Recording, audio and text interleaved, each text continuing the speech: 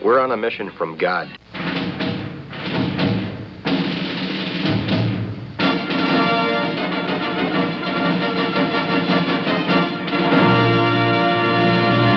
And now for something completely different.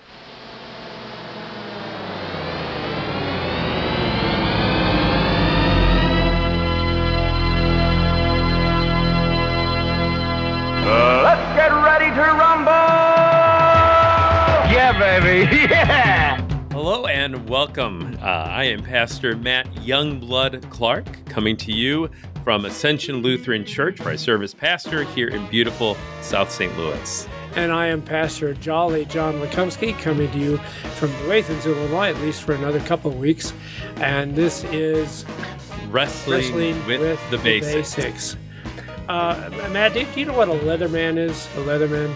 I do know what a Leatherman is, that the multi-use tool. And I like to think of Wrestling with the Basics as kind of being a multi-use tool, like a Leatherman, because I mean we do have just a fine Bible study. We have I think some of the best theological content you're going to find anywhere in Christian radio, but I think we also try to provide our listeners with some practical insights as well. And if you don't mind, I'd like to start off with one of those today. Oh, the Leatherman of Christian radio, Wrestling with the Basics. Go.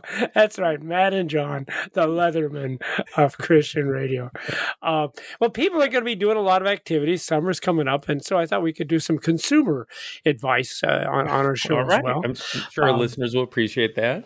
Well, kind of reflecting, I think people can learn from my mistakes. Man, they could learn a lot, couldn't they?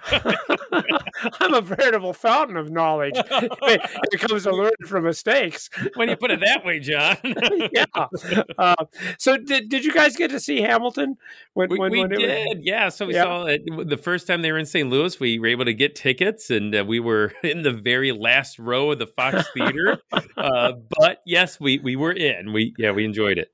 So apparently your wife has some connections there because she works for Concordia Publishing House, one of the big industries, because I couldn't get tickets the first time they were here.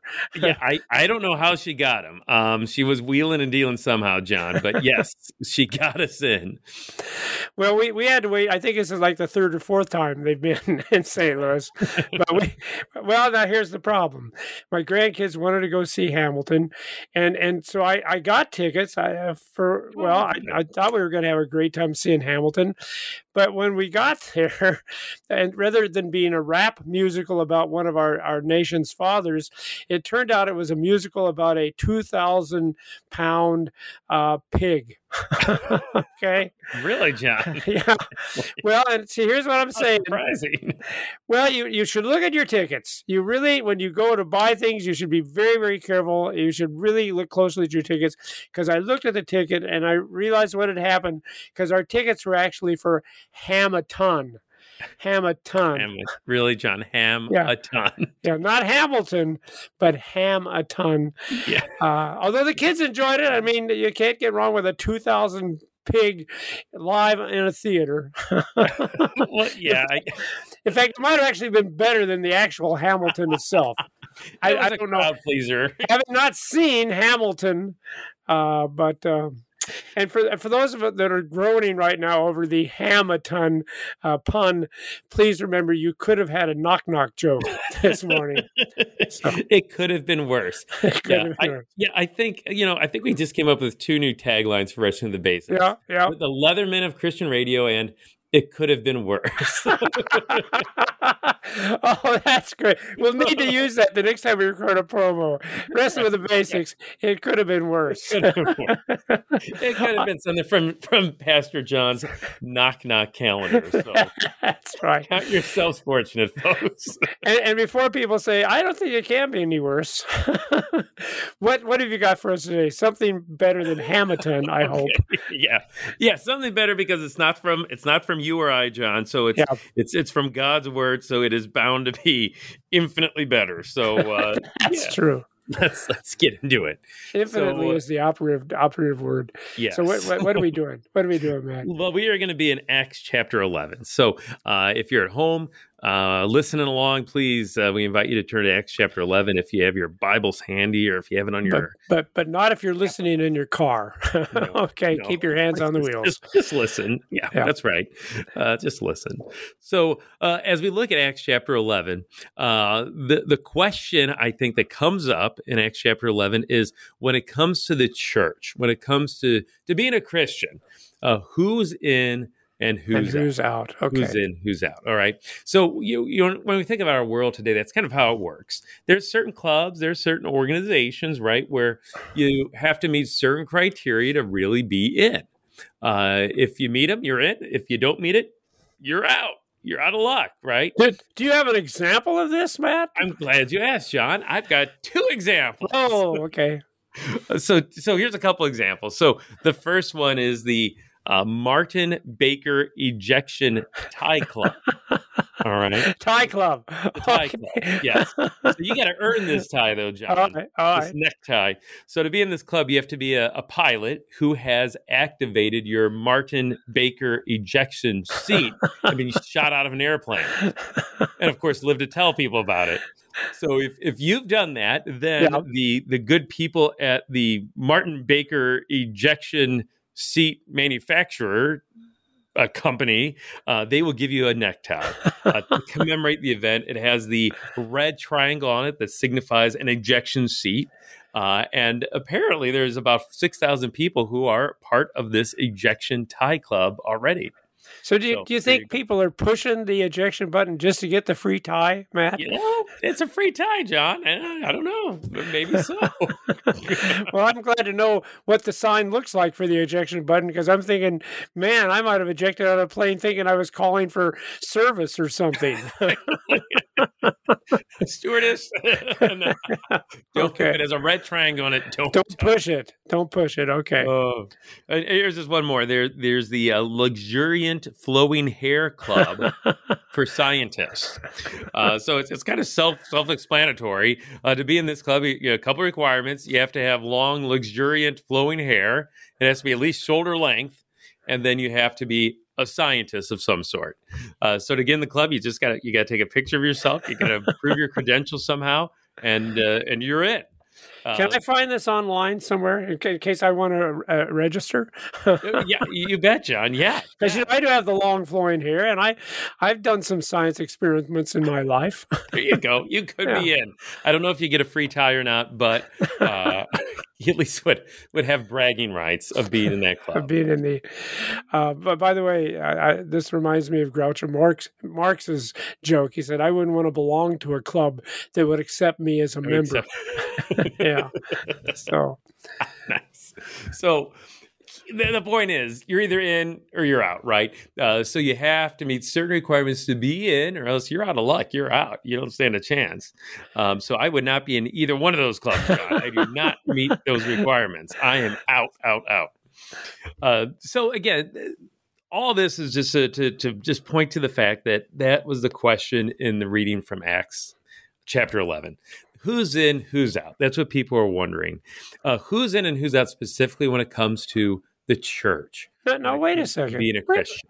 I thought the Bible says God loved the world.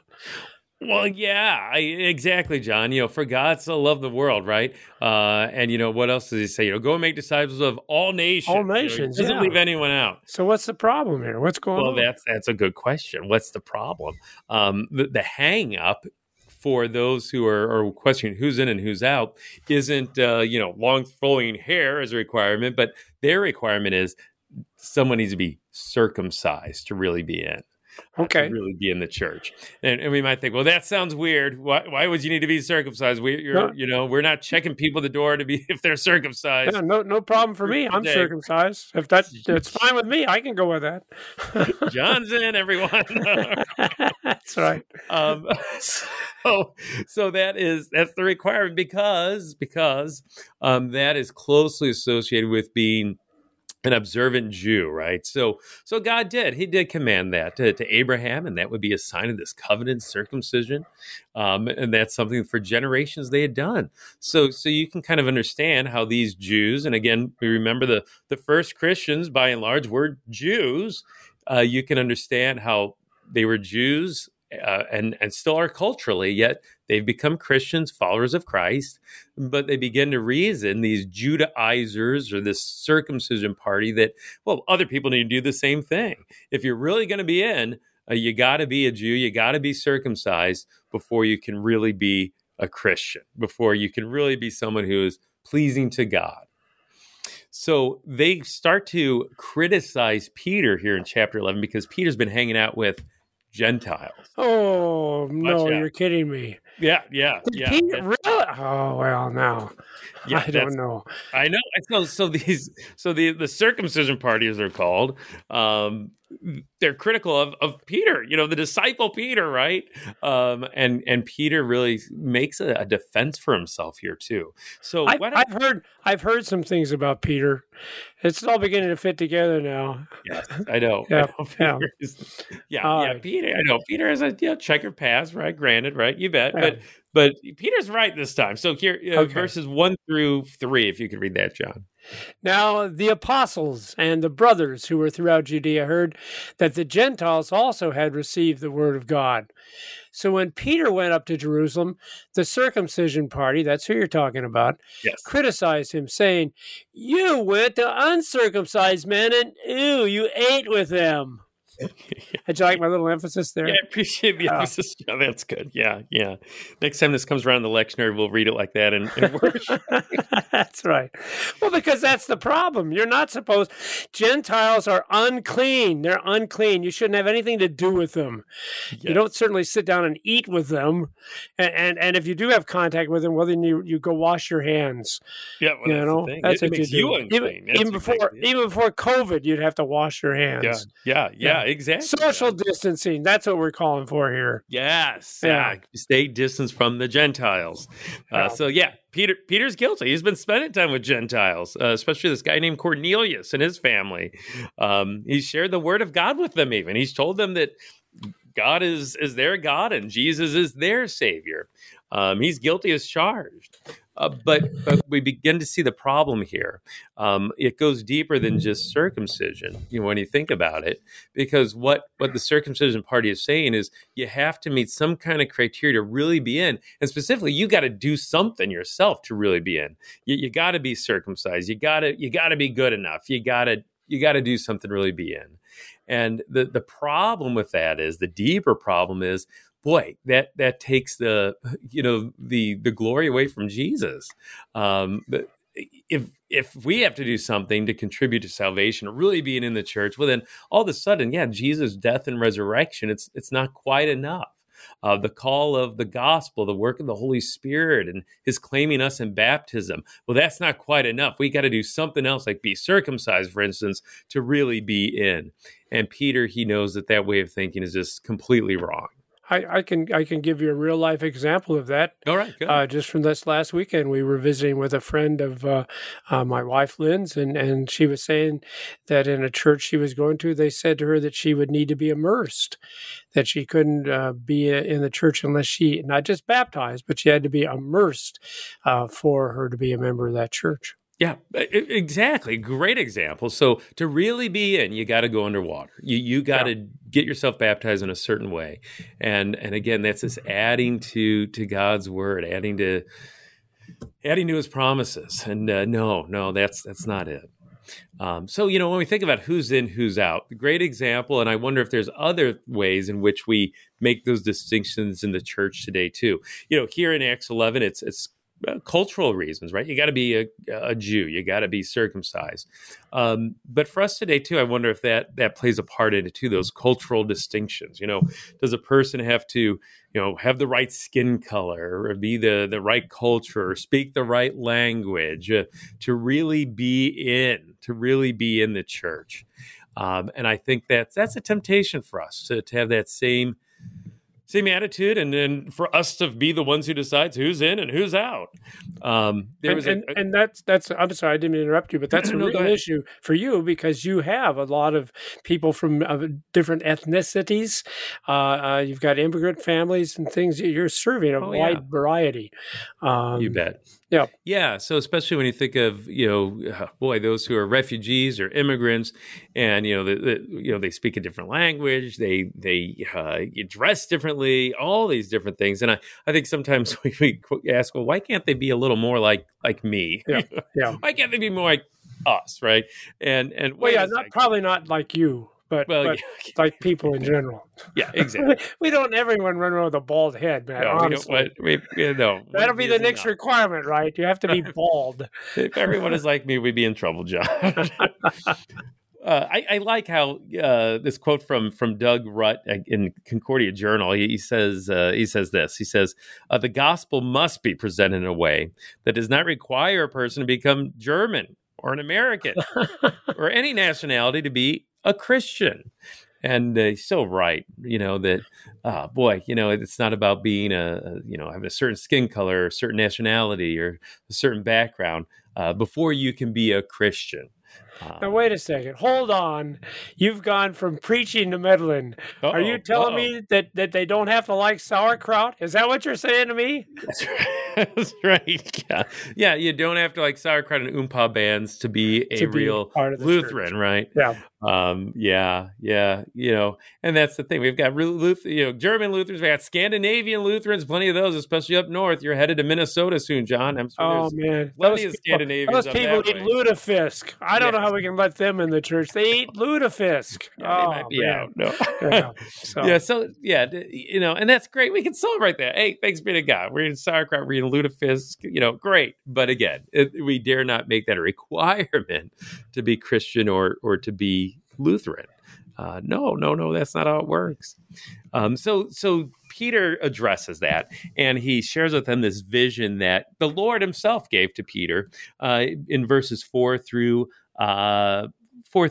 If you could read those verses, John. But Peter began and explained it to them in order. I was in the city of Joppa praying, and in a trance I saw a vision, something like a great sheet descending, being let down from heaven by its four corners, and it came down to me. Looking at it closely, I observed animals and beasts of prey and reptiles and birds of the air, and I heard a voice saying to me, "Rise, Peter, kill and eat." But I said, "By no means, Lord, for nothing common or unclean has ever entered my mouth." But the voice answered a second time from heaven, "What God has made clean, do not call common." This happened 3 times, and all was drawn up again into heaven. Yeah, thanks. So, strange vision. It's a sheet with all sorts of animals on it. Peter's told to kill and eat, and he says, "Well, no way." And Peter, he knows that these foods are unclean, not kosher, right? And then the Lord himself says from heaven, "What God has made clean, do not call common." So this vision is about more than just food. Okay, a lot more. It's about people. It's about people, who's in and who's out, and that. The fact that who's the one that decides that? Well, God himself. What God has made clean, do not call common. So if God says that the Gentiles are included in his plan of salvation, that they're in the church, well, then they're in. God's the one that gets to decide. And I think for me and you, John, and for probably most of our listeners, that's really, really good news, because guess what? We're Gentiles. Yes. Yes. We would not be part of the in crowd. The Jewish in crowd. We would be outsiders. And the good news is that in this vision, God is sharing that the Gentiles are in, the nations are in, and that includes you and me, and includes our listeners. So this is good news for us. So he has this vision, and then if you could just read, John, verses 11 and 12 as well. And behold, at that very moment, 3 men arrived at the house in which we were, sent to me from Caesarea. And the Spirit told me to go with them, making no distinction. These 6 brothers also accompanied me, and we entered the man's house. Yeah, so it's talking about Cornelius, who's a Gentile, and God sends Peter specifically to him. But that line, especially in verse 12, the Spirit told me to go with them, making no distinction. It reminds me of Romans chapter 3, where the Apostle Paul writes, then there's no distinction, he says, no difference, no division, no distinction. And he goes on to say, all have sinned and fall short of the glory of God, and are justified by his grace as a gift through the redemption that is ours in Christ Jesus. So, again, that phrase, no distinction, I think is important. Everyone's sinful, right? Everyone's fallen short. I don't care where you're from, or who you are, what culture you're from, you've fallen short. You're a sinner. But yet also there's no distinction that all have that redemption, right? Jesus has died and rose for all, for our redemption, no matter who we are. No distinction. And I think that's an important phrase for us too. And there's no in, there's no out, there's no distinction. Well, and that's precisely because, like you said, because there is no distinction in terms of how we all begin. It's not like some of us start out being better than others, or the person that was immersed by baptism is somehow better than the person that was just sprinkled by baptism. We all start off being conceived in sin and born in iniquity. But like you said, the really good news here is we all have the same total and complete and absolute forgiveness of sins in Jesus Christ from his suffering and death and resurrection. Exactly.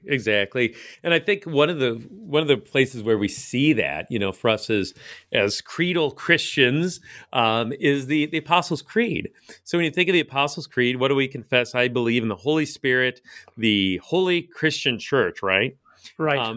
But I don't know, when you were growing up, John, way back when, and you were in the dinosaur days. Yeah. In the dinosaur days, you're probably using the Lutheran hymnal. Yeah. And I think it not only said the Holy Christian Church, but some translation says the Holy, do you remember the Holy Catholic Church? Yeah. And really that's, even in our newest hymnal, there's a little asterisk there indicating that was from the ancient text as Catholic. And again, that doesn't mean Roman Catholic. We're not talking about that denomination of Christians, another church body. But it's talking about Catholic in terms of, the word means universal. It means universal. So when we confess that, I believe in the Holy Spirit, the Holy Catholic Church, it's saying I believe in that. The universal church, so the Christian church transcends borders and languages and cultures. It's here in the United States. It's in Canada and Mexico. It's in Ukraine. It's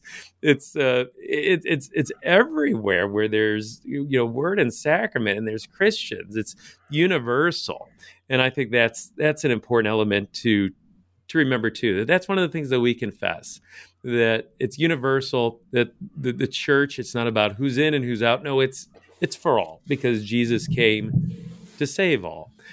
So that's something that we confess every time we say the creed. We know that it's in our theology, it's in our creed, but sometimes we kind of forget it. And sometimes we do act as though some are in, some are out. But no, the universal, the Catholicity of the church, that's important to keep in mind too.